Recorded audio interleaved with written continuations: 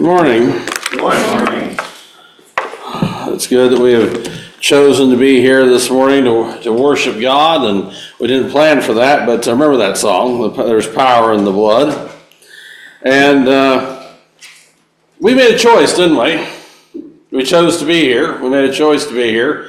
I was telling people, I chose not to take my usual route. I chose to avoid the Kings Mountain Road because it's has valleys and it's shaded, and I was cautious about ice. So I chose to come all the way out to Route 44 and come down. And this morning I want to talk about some choices that we make. You chose this morning to get out of bed, eventually. You chose about breakfast, what to eat or what not to eat, or whether to eat, what to drink or what not to drink. We have choices about food. We have choices about this rather big sweater. We have choices about clothes. We spend a lot of our time making choices great and small. What will we wear, out or in? Will we shop? Will we shop online or will we shop in person? Will we work hard at our job or won't we? When we are not at our paid job, how will we spend our time? How will we spend our free time?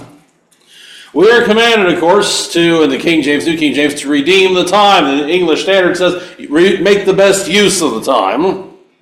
We face many choices, each with consequences. Some choices have short-term consequences. What to have on your pepperoni pizza. What to have on your pizza has some consequences, perhaps indigestion and some heart disease further down the line. But other choices we can make or not make will impact us for eternity. I want to turn over to Luke chapter 14. Luke chapter 14, we could spend, of course, this is a huge kind of subject. We could talk for many hours and days about making choices. But I want to present some of the basic choices that we make. And our first choice that we're going to examine here actually has to do with a little bit what we were talking about in Bible study, about people who choose to indulge themselves or at least promote themselves. So Luke chapter 14, verse 7, says, So he, Jesus, told a parable to those who were invited, when he noted how they chose the best places, saying to them, When you are invited by anyone to a wedding feast, do not sit down in the best place, lest one more honorable than you be invited by him, and he who invited you and him come and say to you, Give place to this man, and then you begin with shame to take the lowest place. But when you are invited, go and sit down in the lowest place, so that when he who invited you comes, he may say to you, Friend, come up higher, go up higher. Then you will have glory in the presence of all those who sit at the table with you. For whoever exalts himself will be humbled, and he who humbles himself will be exalted. And this kind of teaching is found in many different parts of the Scripture. But what do we have recently? The Golden Globe Awards. And a lot of talk was made about, well, look at the faces Taylor Swift was making and such. Well, I just pick on her because, everybody knows who she is these days. But if you ever go to an award show or a professional sporting event, you'll probably see people who think pretty highly of themselves. They think pretty highly of themselves. They're stuck on themselves. They think they're better than others. I can tell you, and I'm not picking on anyone in particular, but through different years and different classes, I can tell you that there's an ego involved with most, I imagine it's true of most schools, with most Kent State gymnasts. That they act like you're doing you a favor when they sign your poster. Because they're used to performing, they're used to showing off in front of people. And some doctors and medical people do this as well, of course. That, I'm a doctor. No, I'm not that kind of doctor, but I'm a doctor. Therefore, you should do whatever I say. Ray Stevens had a song about that years back. When he tell people, strip down naked boy, cough and sneeze, jump up on that table on your hands and knees. And so we do it, essentially is what the song says, because you do everything the doctor tells you. He says, who do they think they are? Well, that's what the song says. But you hear that we live in a classless society. We talked about that this morning. We don't. There is a pecking order in our society. Now, it's forbidden, by the way, by the U.S. Constitution. The United States Constitution is not allowed to recognize titles of nobility. So, barons, earls, dukes, viscounts, looks like viscount, but it's pronounced viscount. Viscounts, all that means nothing here. He's an actor, but Sir Anthony Hopkins is a knight. He was knighted, but his title means nothing to the state of, he usually is acting in California, so it means nothing to California, and it means nothing to the U.S. government. So we say, we don't have classes here. We live in a classless society. Well, that's not quite true. There is a pecking order in our society. And what do we often do? Well, we look at what the next person has or doesn't have. We do what Paul tells us not to do in 2 Corinthians chapter 10, verse 12. We compare ourselves with ourselves. We compare ourselves among ourselves. Well, indeed, I'm better than this person over here. It is not wise to choose to think better of ourselves than others. And we've read that, and I'm sure I've probably read it to you before, but the parable of the Pharisee and the publican, or the tax collector, of course, makes this point. We don't have time to read it this morning. But what are we told? The Pharisee looked upon him, he prized himself, and he looked on others with contempt, or he despised others. And thank God that he was not like this other man over here. We are told repeatedly we can choose how to think of ourselves. Let's turn over to Romans, though, for a shorter version of that same teaching. Again, that in and of itself could be a lesson. But Romans chapter 12, verse 3.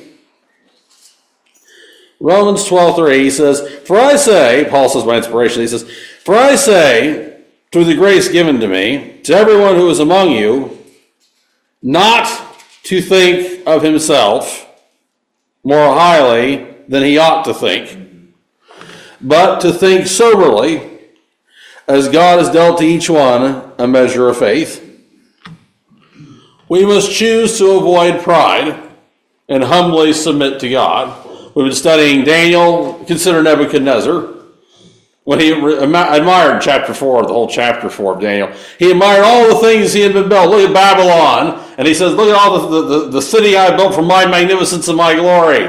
And we all know what happened to him. God humbled him rather dramatically. He ate grass like an ox for 7 years. We must not think of ourselves more highly than we ought to think. But of course, one of the ways that people often do that is you surround yourself with people who tell you what you want to hear, which takes us to our next point. Turn over, please, to Proverbs chapter 12.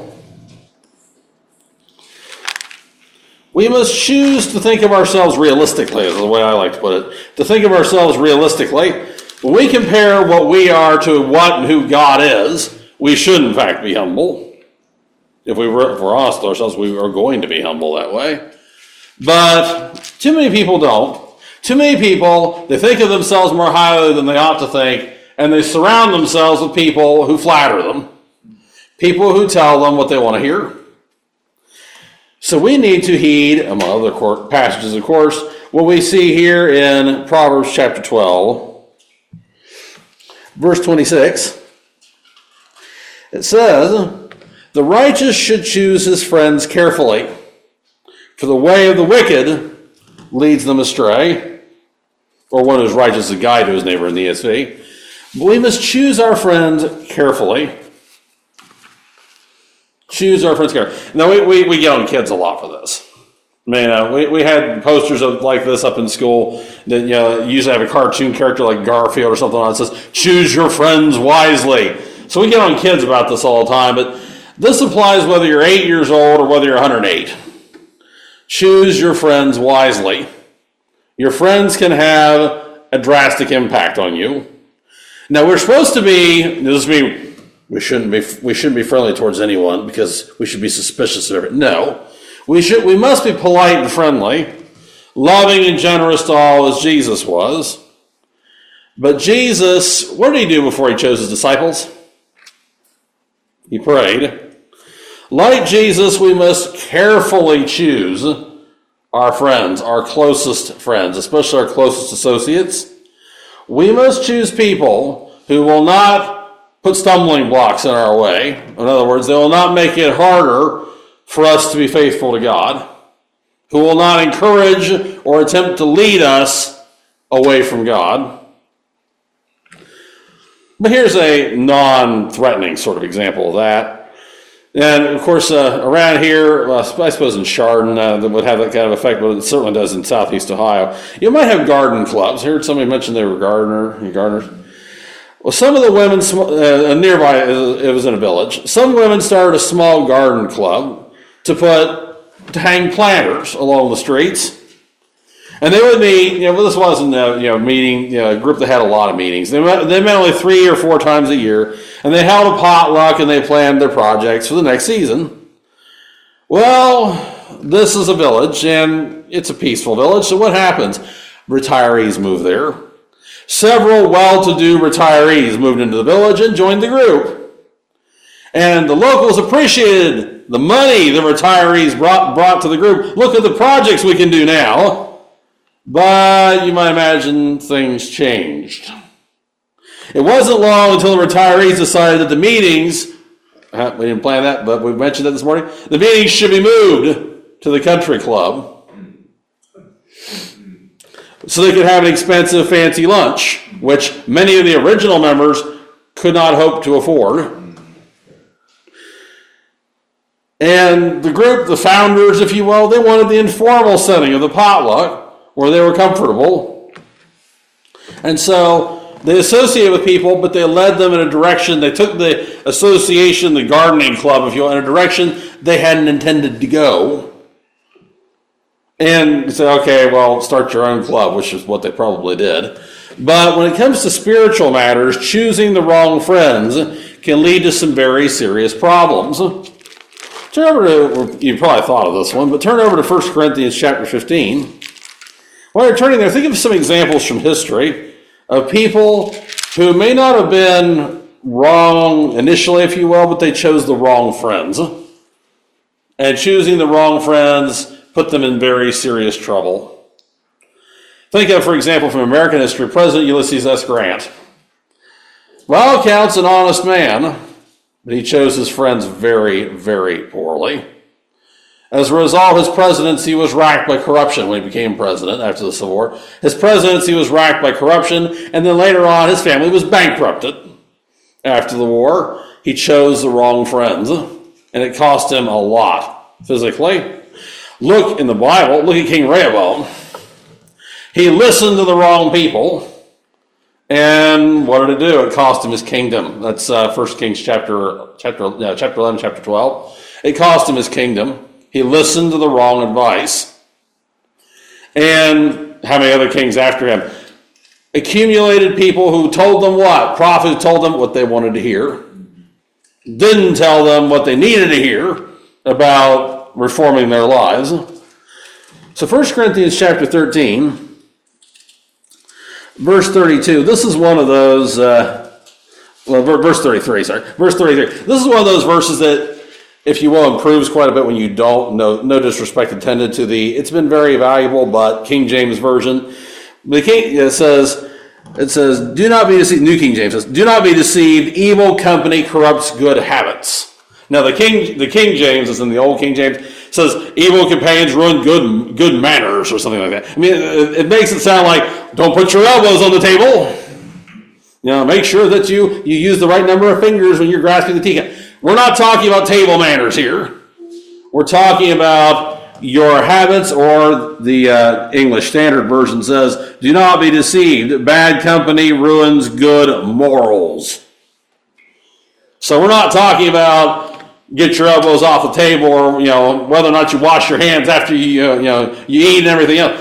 We're talking here about very serious moral, overarching spiritual issues. Your friends can lead you into things a whole lot more serious than using the wrong fork at dinner. They can lead you into sin, and they can lead you into, eventually, of course, they can lead you into damnation. So, that's number 2. Number 1, choose to think of yourself realistically. Choose to think of yourself humbly. The second point, again, is choose your friends wisely. That's another way, of course, that, again, those two are often mutually reinforcing.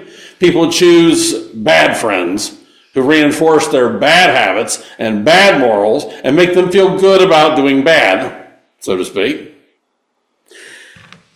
But the most fundamental choice of all is a choice that was actually asked by a pagan in the Bible. Turn to Matthew chapter 27. Matthew chapter 27.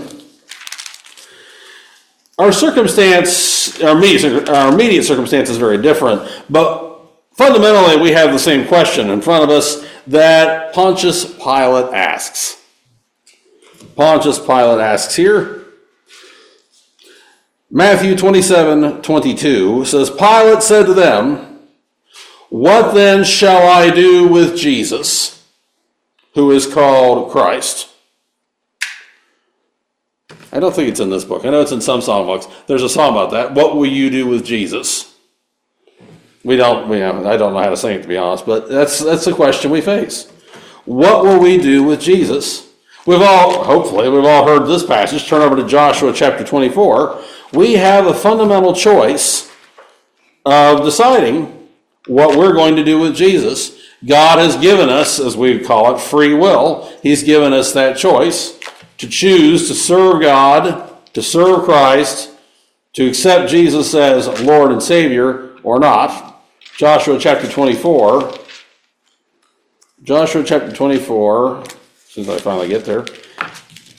Verse 15 says, "And if it seems evil to you," Joshua here says, "to serve the Lord, choose for yourselves this day whom you will serve, whether the gods which your fathers served on the other side of the river, or the gods of the Amorites in whose land you dwell.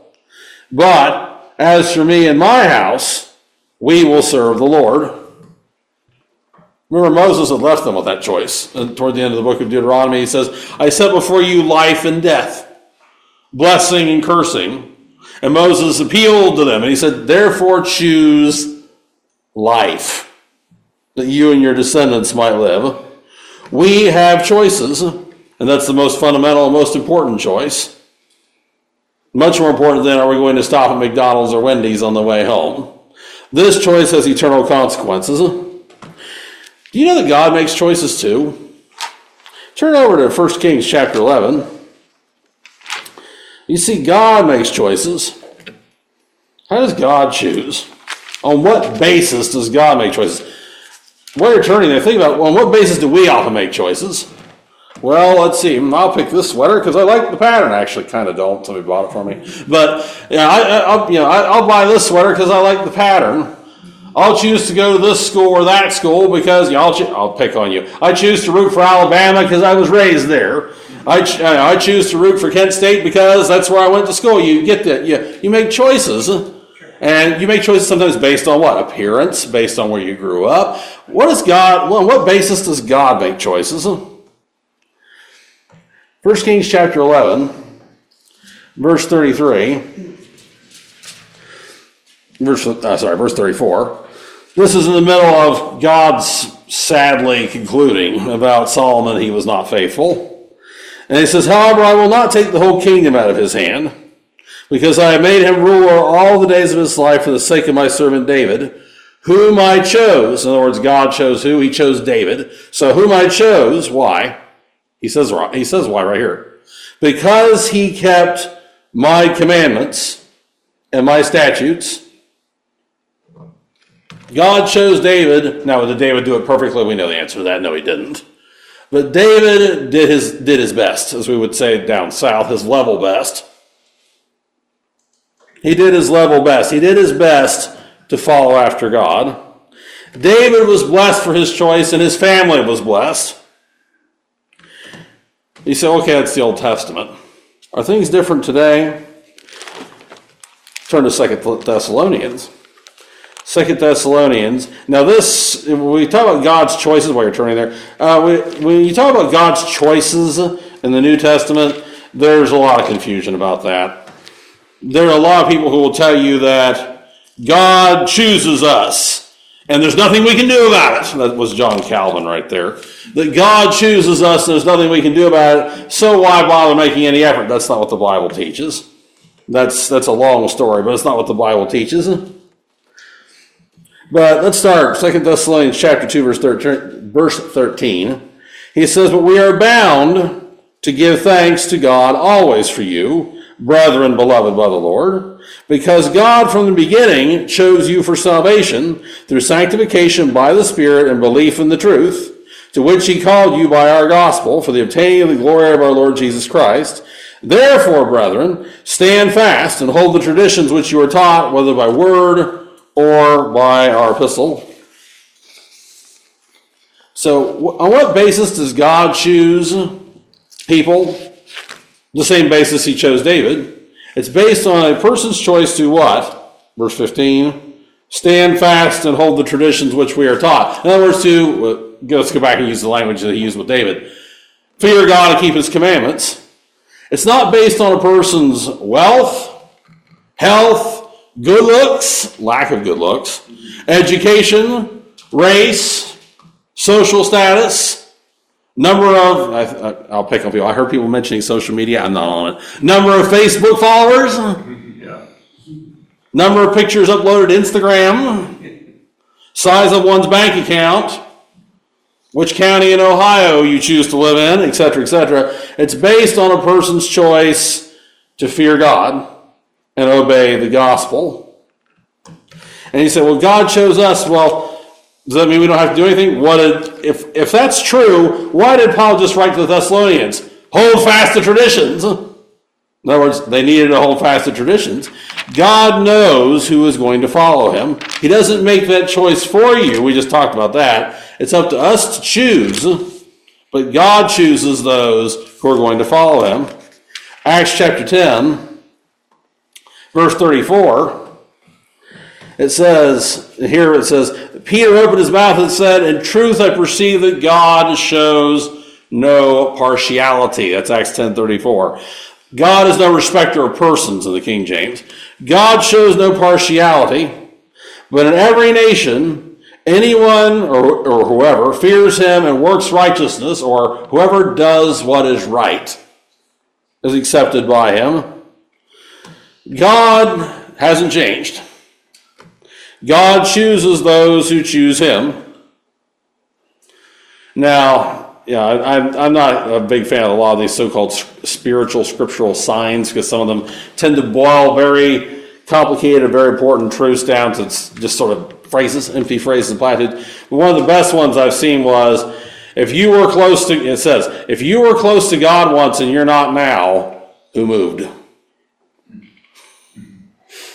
God, we can read, does not change.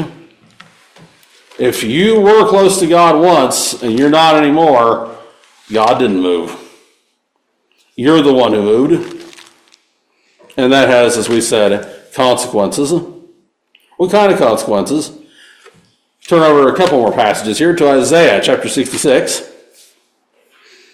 Actually, we're going to have like 4 different references here, but the first one here is Isaiah 66.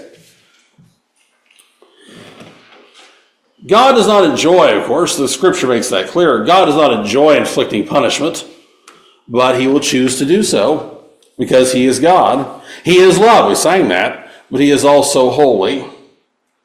And as such, he must and he will punish sin.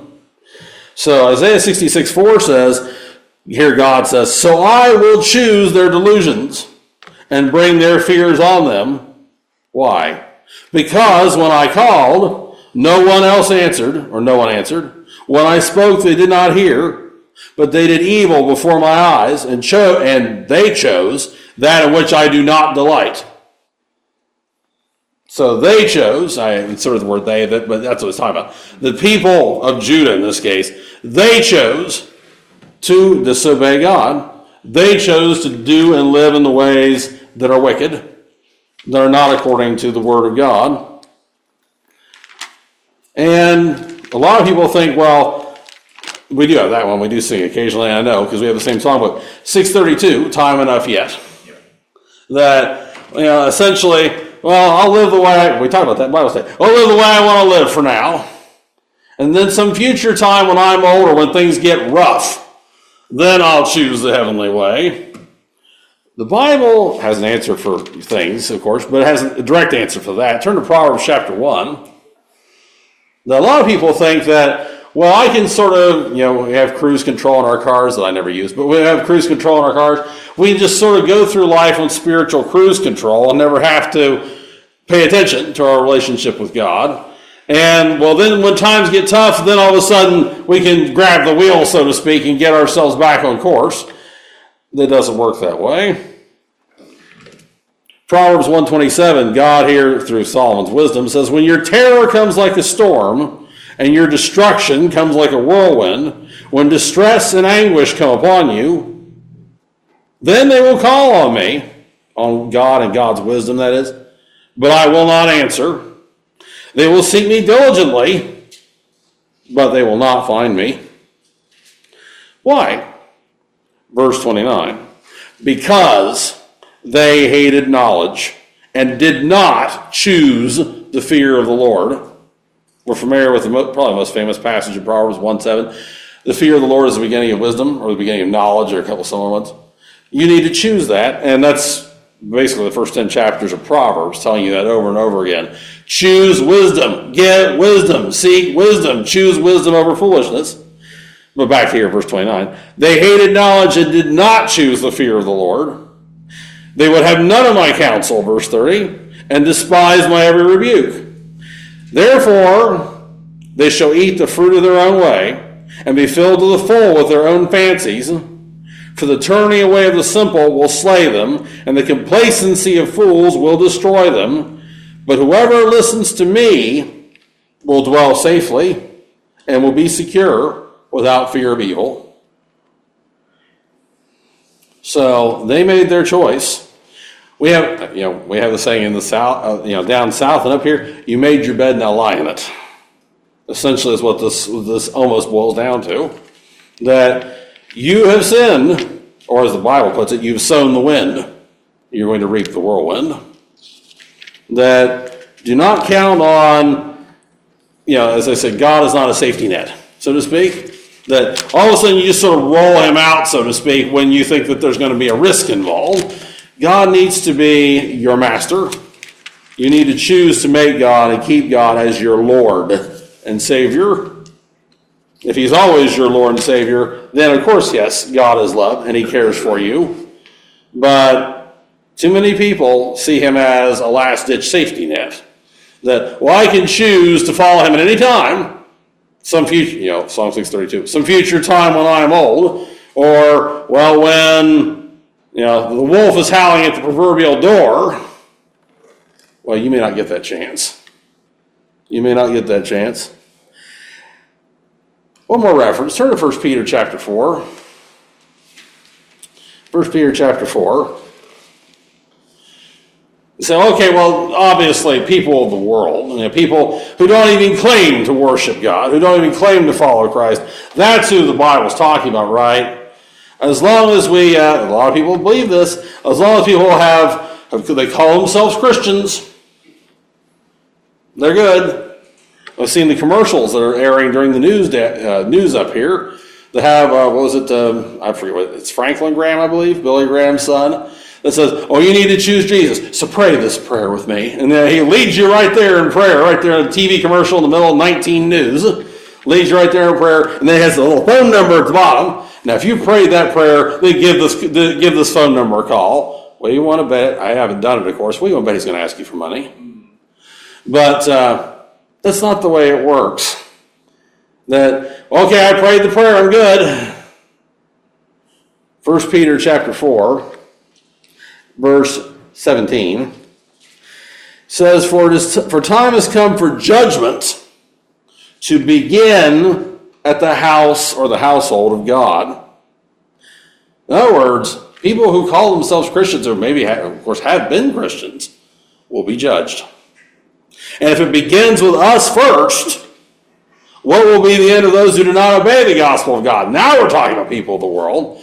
What will be the end of those who have never made any attempt to follow the gospel of God? But notice again, we don't get out of it, so to speak. It begins with us first. And keep going, the next verse. Now, if the righteous one is scarcely saved, where will the ungodly and the sinner appear? Now, we know the answer to that. The Bible makes it clear what the answer to that is. They have no hope. We must choose every day. We make choices. We must choose to keep the commandments of God, to keep the commandments of Christ, to keep the Word of God. Each one of us, every day actually, must answer the same question that Pilate asked. What am I? What are we going to do with Jesus today? What are we going to do with Jesus today? Are we going to live for him or not? Are we going to follow him or not? Are we going to follow his example or not? Are we going to live in the way he's commanded? Or are we going to live in a way that would bring shame and reproach upon his name? Our choice on this matter has eternal consequences. So let's then choose to think of ourselves realistically, to have a humble attitude, to know that, to choose to acknowledge that we are flawed, we are sinners, we need help. Let's choose to have the right friends who are going to help us and encourage us to have the right view of ourselves and encourage us to follow after Christ. And finally, let's choose, and by the way, that's an individual choice. Each one of us must choose to follow Jesus. That's another one we do sing. I have decided to follow Jesus.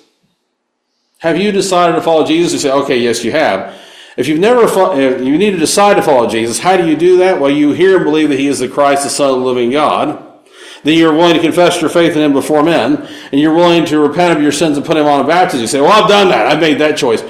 But each and every day, are you deciding to follow Jesus? Remember, that's an individual choice.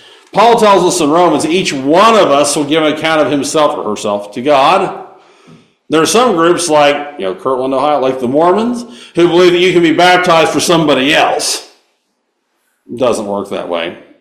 The number of people I've heard say this, well, my grandfather was a preacher, and his father, and my father was a preacher. Well, that's wonderful. Hopefully you got some wonderful spiritual instruction from them. But guess what? Your grandfather accounts for whom to God? Himself.